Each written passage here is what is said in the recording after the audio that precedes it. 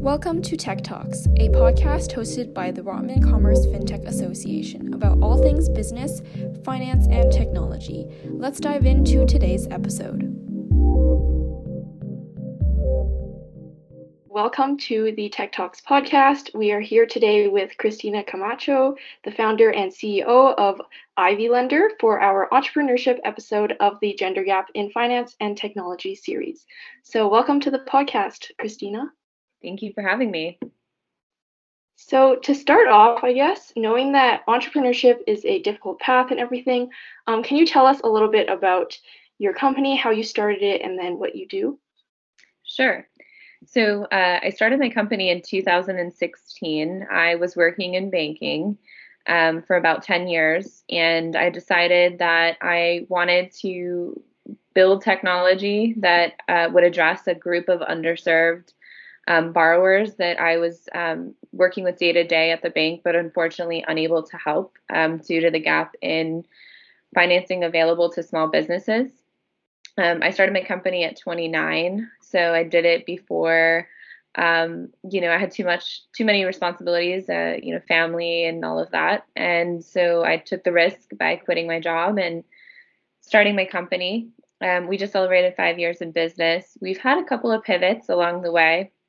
We actually started as a payment processing company and pivoted into alternative lending, but we have been around, and we're in the United States is our home base, but we also have a presence in Canada. So we were brought to Montreal in 2018 for the Holt Accelerator, which is what really promoted us in the market and helped us gain exposure, as well as connecting with young talent at the universities, predominantly in Quebec. But yeah, that's our story.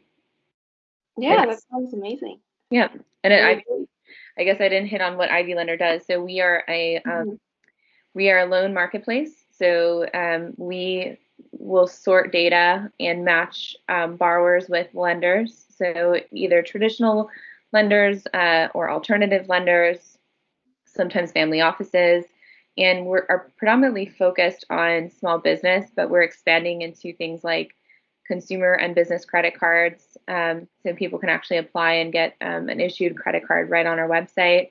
And we still offer payment processing through a partner channel. And we're looking to diversify our product offering and see how we can add value to our clients constantly. Great. Yeah, so with your vast experience in banking, what pushed you to go out on your own to start Ivy Lender? So I worked at a bank in Miami-Dade, and the market was, I would say, 99% male. And it was a really interesting work environment at the last bank that I was at, and I felt that we were missing the mark on a few things. I think in terms of diversity, there was just really not a lot of diversity, which did present its challenges. I think a lot of my peers treated me like I was their secretary instead of their counterpart. So there was a little bit of that pushed me to want to go out on my own and get outside of the corporate structure. But really, it was just the idea of innovating. I was always inspired by my clients and their story of success. I have had wildly successful clients that I've had the pleasure of banking in the 10 years that I was a banker. And I loved hearing the story of perseverance. And for some reason, it resonated with me before I ever took the leap. I knew one day I wanted to start something of my own. I just wasn't sure until one day I just took the leap and had enough of it and decided that this was my time. That's really great. Thanks for sharing that. So you mentioned that like most of the workforce was male. So have you ever had any moments of like imposter syndrome, and how did you instill confidence in yourself? I have imposter syndrome every day. So, I can tell you a couple of times where it's really been strong, the feeling of imposter syndrome. So I feel it when I'm getting awards. I feel it when people that I've never met come up to me and say they know about me, which happened at, there was actually a Women in Finance Summit in Toronto that I attended a couple years ago, and I was nominated for Women of the Year, and which that alone was a little bit of imposter syndrome. And there was some really wonderful women that came up to me that were, in terms of their demographics, they were probably 20 or 30 years my senior.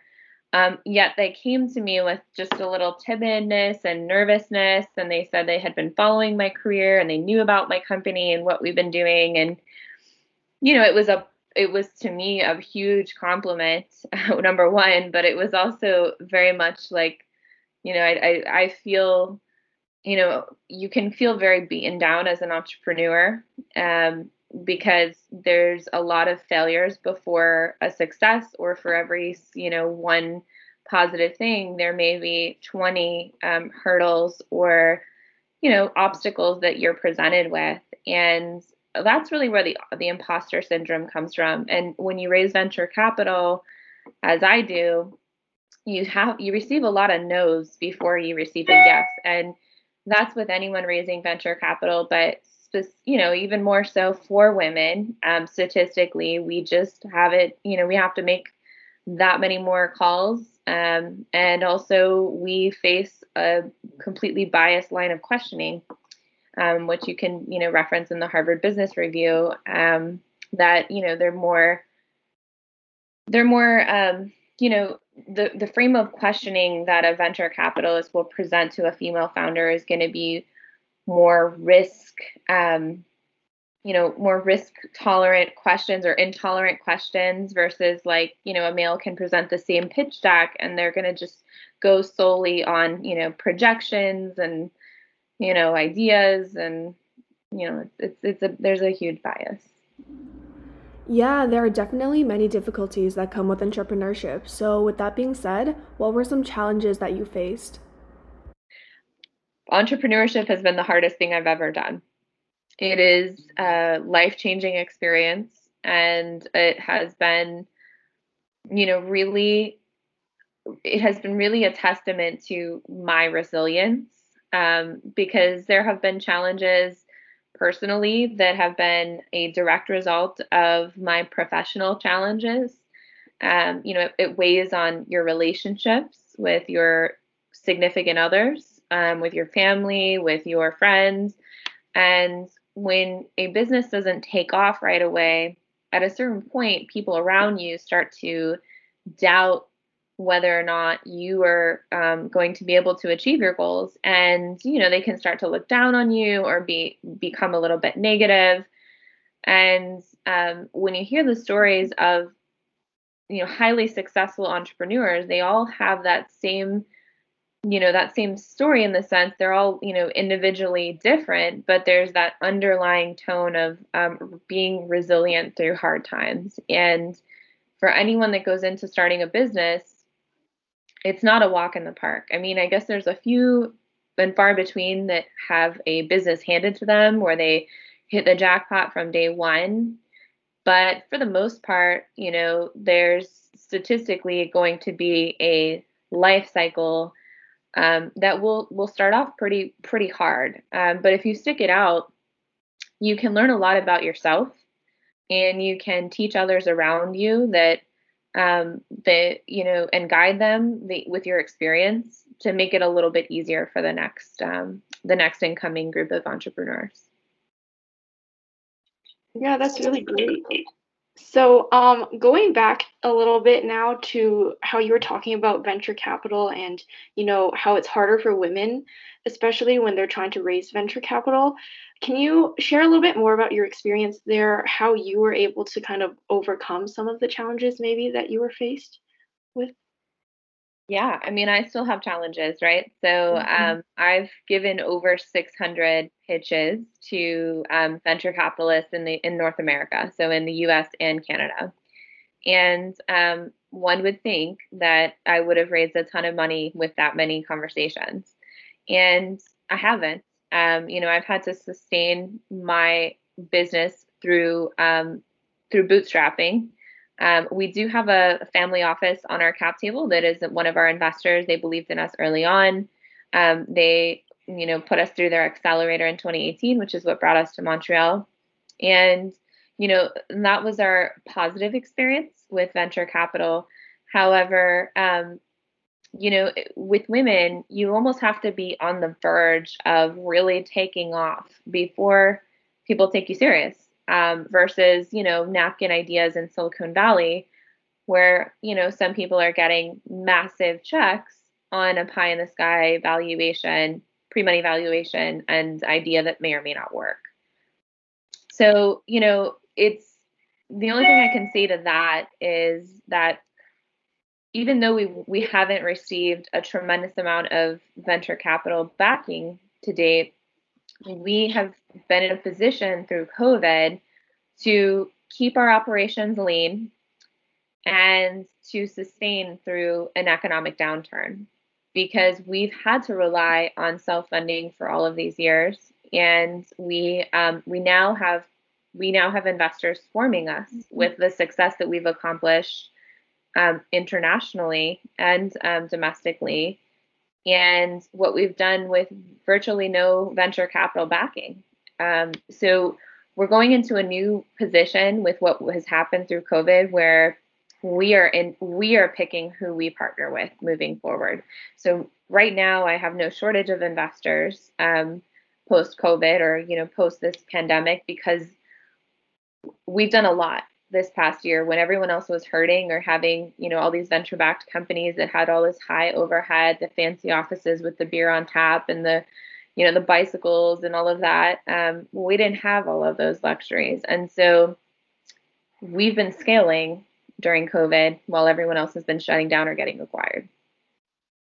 Yeah, it's great that you share that, because I think it's important to kind of show that other aspect of entrepreneurship and how it's not always just like, you go venture capital, everything's all successful, and there's different ways to be successful in a business and raise funding. So yeah, we really appreciate how you're able to share your story. So when you first started Ivy Lenders, then how did you build credibility so that businesses would come to you for support in relation to business loans and that area? So we've had a couple of different ways that we've been able to penetrate the market without funding. 99% of our business is referral based. We get referrals directly from payment processors across the U.S. We partner with roughly 60 payment processors. Each of them have a portfolio of a couple hundred to a couple thousand clients, and they're already the financial advisor to those clients. So when those clients are looking for working capital, usually they go to their bank or to their processor secondary to see what options are available. So we do not acquire clients like the other fintechs where we just buy raw data. We actually have, just one removed connection between our borrowers and us.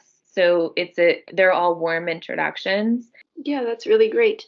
So throughout your career, you've accomplished quite a bit. As you said earlier, you've been named the 40 under 40 game changer in the payment space and the first out of 50 most influential founders in the world by Harrington Star. So what would you say is the biggest factor to being able to achieve and push your career forward and be able to have these achievements? What would you say has been like one of the biggest factors to your success? Resilience. So hard work, determination, believing in my team and our product, in our company, our vision, and really just toughing out the hard times and not letting anyone stop me. And sometimes that includes personal relationships. And that can be a very hard thing for women, especially when you're in love and you are wanting to build a family. When you own a business, it has, and if you want to be successful, it really has to be everything to you. And that includes sacrificing time that others are too selfish to do, quite frankly. People that are 9-to-5ers, they clock in and clock out and they leave their work at home or at the office, And with a founder, it doesn't stop for you. It's 24/7. It could be in the middle of a holiday that you have one of your biggest clients having an issue that needs to be resolved, and your family has to, take a back seat. And so that can be really challenging for women, especially because we're so used to juggling family and business. But I think a work-life balance is something that is challenging for any founder, not just specific to a gender. It's always a challenge. If you look at the statistics of the divorce rates of entrepreneurs, it's pretty high, because it's typically hard to understand a founder's mindset and commitment. It's something really only founders understand among one another. Definitely, I think resilience is definitely one of the most important characteristics of an entrepreneur. So, like along your journey, what mistakes have you made like along the way? And what advice would you have for others who want to set off in a similar direction? So some of the mistakes that I've made have been um, jumping into partnerships with people or jumping into hiring specific people. I think that when you are starting out, the things that are exciting to you are maybe not necessarily the things that make the most sense for your business. I don't know how to say that without giving an example of what I've done wrong, but I look back at the last 5 years and I've done a lot of things wrong.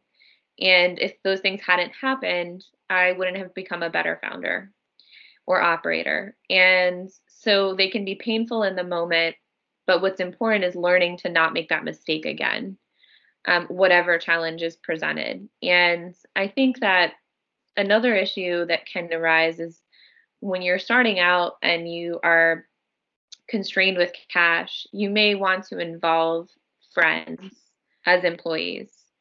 And that can really hurt a business because when you have a connection to someone emotionally, it can be very challenging to detach that friendship or even if it's a family member. And if they're hurting your business, you need to be able, with any employee, to cut it off immediately for the betterment of your company. And as a founder, when you are self funded, you're reaching out for cheap labor or as many resources as you can get for as little as possible. And so I think that that is a big mistake that I made where I mixed business and pleasure. Advice to future founders, follow your dreams and don't give up. And we can be our worst enemy, our biggest doubters. And, it's, you're just one idea away from changing your life. And I think that there's nothing more rewarding than seeing an idea that comes out of your brain become a product or a service that someone uses. It's really like nothing else. That's awesome. And it's really great advice that you give as well. So now moving into I saw that you were quite passionate about the advancement of women in the community. You've been involved in the Junior League of Greater Fort Lauderdale, and then the Women's Network in Electronic Transitions. Is there a story behind these involvements, and what made you want to become so involved in, gender equality, the advancement of women? So I think it's really important for women to help other women break the glass ceiling. There's so much room for advancement of women that still exists. There's still a gap, and in the workforce and really anything in all areas of life, really. And the generation above me and the generation above them had a really hard path of getting to the top. And a lot of those women are threatened by younger women coming in, more beautiful women, more smarter women, more talented women that have a new, skill set that they may not have. And sometimes those senior women can actually be the biggest critics of future generations. And I've experienced it myself. And I'm committed to not being that kind of founder or, influencer on the next generation. I know how hard I've worked to get to where I am. And I know how important it is to have a mentor that can help you get that in that path. So, two women in my life have made a huge impact on me, and there's been a shift that has happened since they came into my life. So, my first hiring manager, I followed her 3 separate times at banks and before going out on my own. She makes a lot of money at a corporate bank. And my dream has been to have her come work as a senior level, executive at my company. And she has told me now since everything that I've been through with entrepreneurship, how she looks up to me and how I have um, not outgrown her, but done things that she never had the guts to do. So I still look at her in the eyes of the 22-year-old that first started working my first corporate job working for her. And she inspired me and I always looked up to her, but now she looks up to me in a way, and it's a little bit of the imposter syndrome, right? But that woman who I worked for that all those times has never her ability to train me and to believe in me at such a young age and to develop me and to expose me to things that she did at such a young age never changed. Is something that I've never taken for granted, and that's something I hope to be able to replicate for multiple women. I then had a mentor through the Electronic Payments Association you mentioned, and she, I reached out to the head of the organization and I said, "Look, I think I'm in over my head. I started this company. When you start a company, there's no manager to tell you what to do, and that seems very liberating, but it also can be pretty scary." and and so I ended up asking the organization if there was a senior woman that would be willing to take me under her wing and just bounce ideas off of her and just kind of keep me in check, right? As a green founder. And that is why I want to give back, because women like that have, dedicated themselves to really breaking down the barriers. And so many women are still not doing that. I can tell you stories of women that have humiliated me in pitches and held me back, and I've seen both sides of it, and I just want to be on the side of inspiring others. Yeah, I think having a mentor these days is really important for Yeah. like personal growth and stuff, to see how other people are like living their life and see what you can learn from them. So on that note, how did you build these relationships with your mentors? So, like I mentioned, that one organization, I reached out to the executive director, asked, is there a senior woman that's in my space that has experienced some of the things that I'm coming into or currently going through that'd be willing to mentor me? And I got connected to her through the executive director. I actually live a couple miles down the street from her now. At the time, I lived in Florida and she lived in Atlanta. So I moved up to Atlanta to be closer to her and to, be in the payments epicenter. But, to have someone like that, uh, it's really crucial. I think it's crucial at any stage, even if you're not a founder. But the more successful you become, there's a saying, it's very lonely at the top. It's extremely lonely to be a founder, and to not have a support system around you that understand what you're putting yourself through.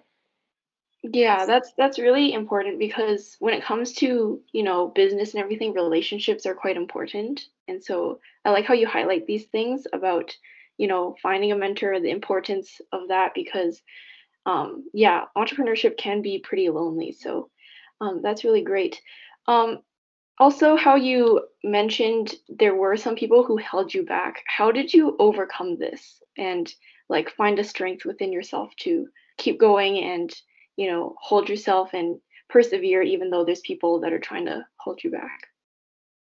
You just got to cut those people out and move on, and just try to be your biggest cheerleader at the times of doubt.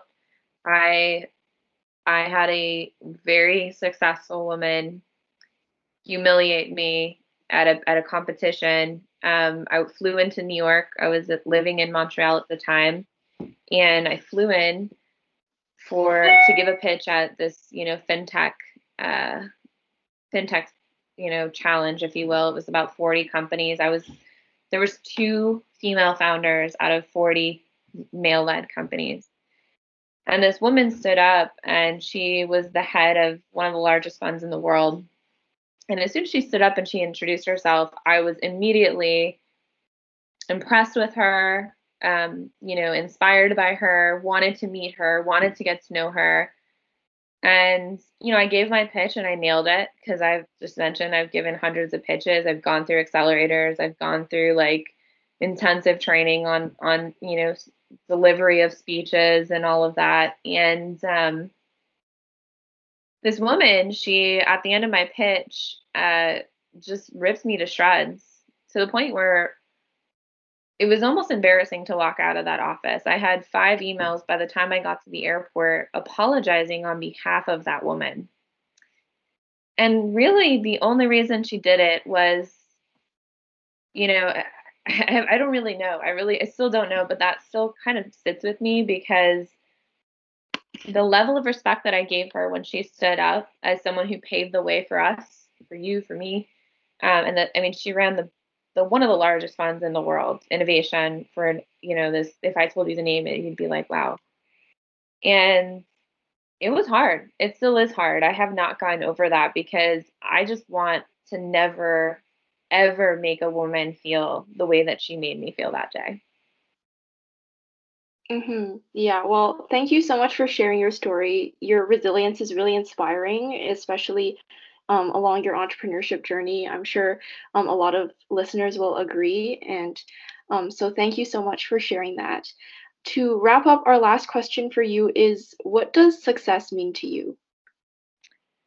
Success for me means having a positive impact on my borrowers and my employees. So, really running a company where people are proud to work with me, they're proud to work and be a part of the company, and they're happy to make a difference on a small business's day-to-day life and help them pursue their dreams with a little bit of relief and working capital. Thank you so much again for coming on to the podcast today, Christina. It was really great to hear your story. Yeah, thanks for having me. Thanks for tuning in to this episode of Tech Talks. We'll see you in the next one.